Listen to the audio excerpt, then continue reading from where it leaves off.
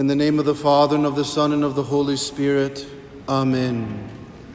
My dear brothers and sisters, before we go up to the altar of God to offer infinite and perfect worship unto the Blessed Trinity, let us pause a moment on this the Lord's Day and meditate on the glory of the gospel of Jesus Christ.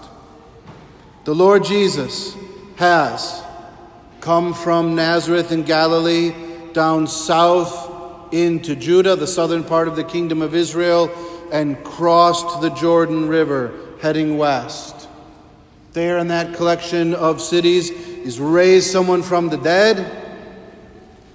He spoke that the Son of Man must be handed over to sinners, be killed, and on the third day rise.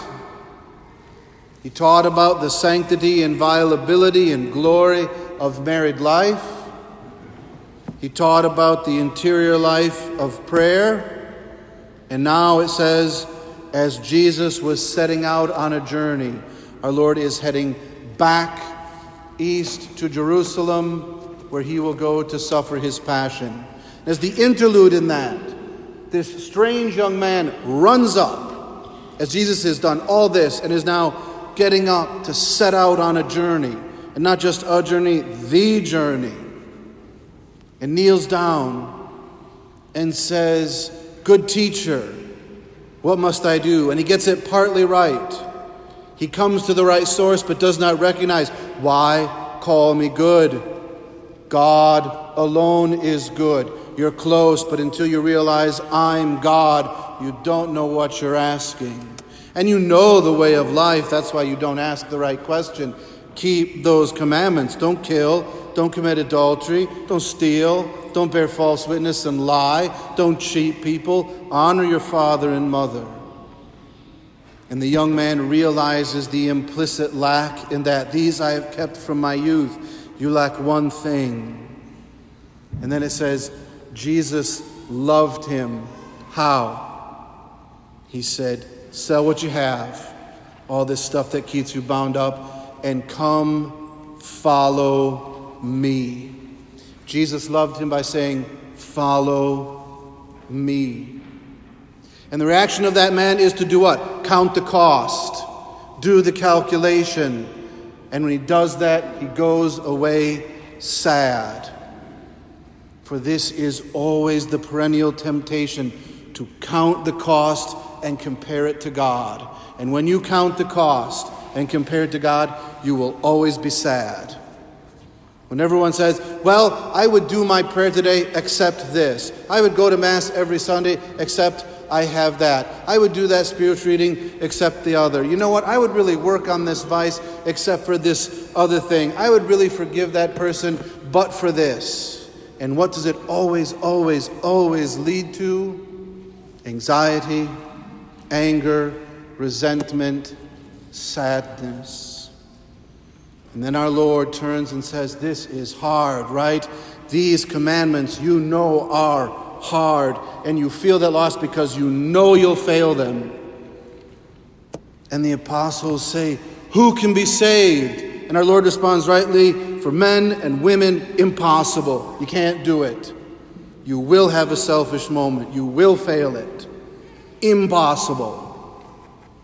For God, all things are possible. How, for God, are all things possible? They are because God so loved the world that he sent his only Son, that whoever believes in him shall not perish, but shall have life everlasting. And this is eternal life, to know the one true God and Jesus the Messiah, whom he has sent. And how will you know him? When the Son of Man is lifted up from the earth, he will draw all to himself, because this is truth. Jesus Christ came to save sinners by going to the cross and paying the debt. And on the third day, rising from the grave. Why do you look for the living one amongst the dead?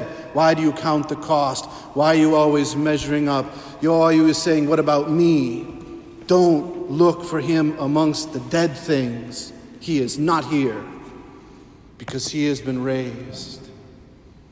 And behold, he is with you always unto the end of the age. And on that day of the resurrection, the disciples knew him in the breaking of the bread. All things are possible for God. And it's the pearl of great price. What is it worth? Everything. No more counting the cost.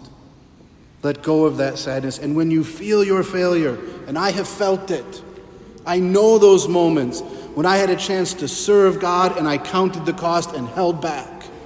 And it was super reasonable, and I could explain it all the day long. And it always made me a little sad, because I missed an opportunity. Now, you know what? For men it's impossible. For God, all things are possible. I don't have to always do it, because Jesus Christ has done it. I can go to that confessional and be honest and say, I can't do it. And the Lord says, is there no one here to condemn you? Neither do I condemn you. Go, don't sin anymore. Live that life of grace. Don't count the cost. And when you give everything, you get everything back 100-fold, plus persecutions, right? The sign of the cross, plus persecutions, with eternal life. And this is life eternal, to know the one true God and Jesus Christ his Son. And this is what it means to love somebody, to invite them to know Jesus.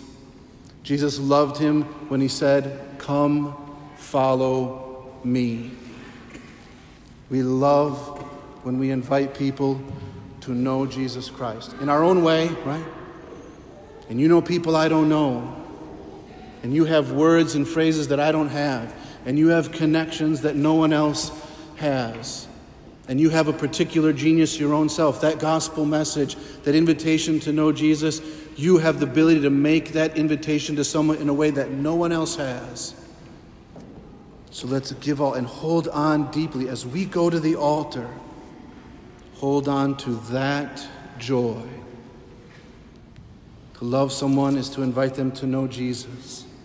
And this is eternal life, to know the one true God and Jesus Christ, whom he has sent. In the name of the Father, and of the Son, and of the Holy Spirit. Amen.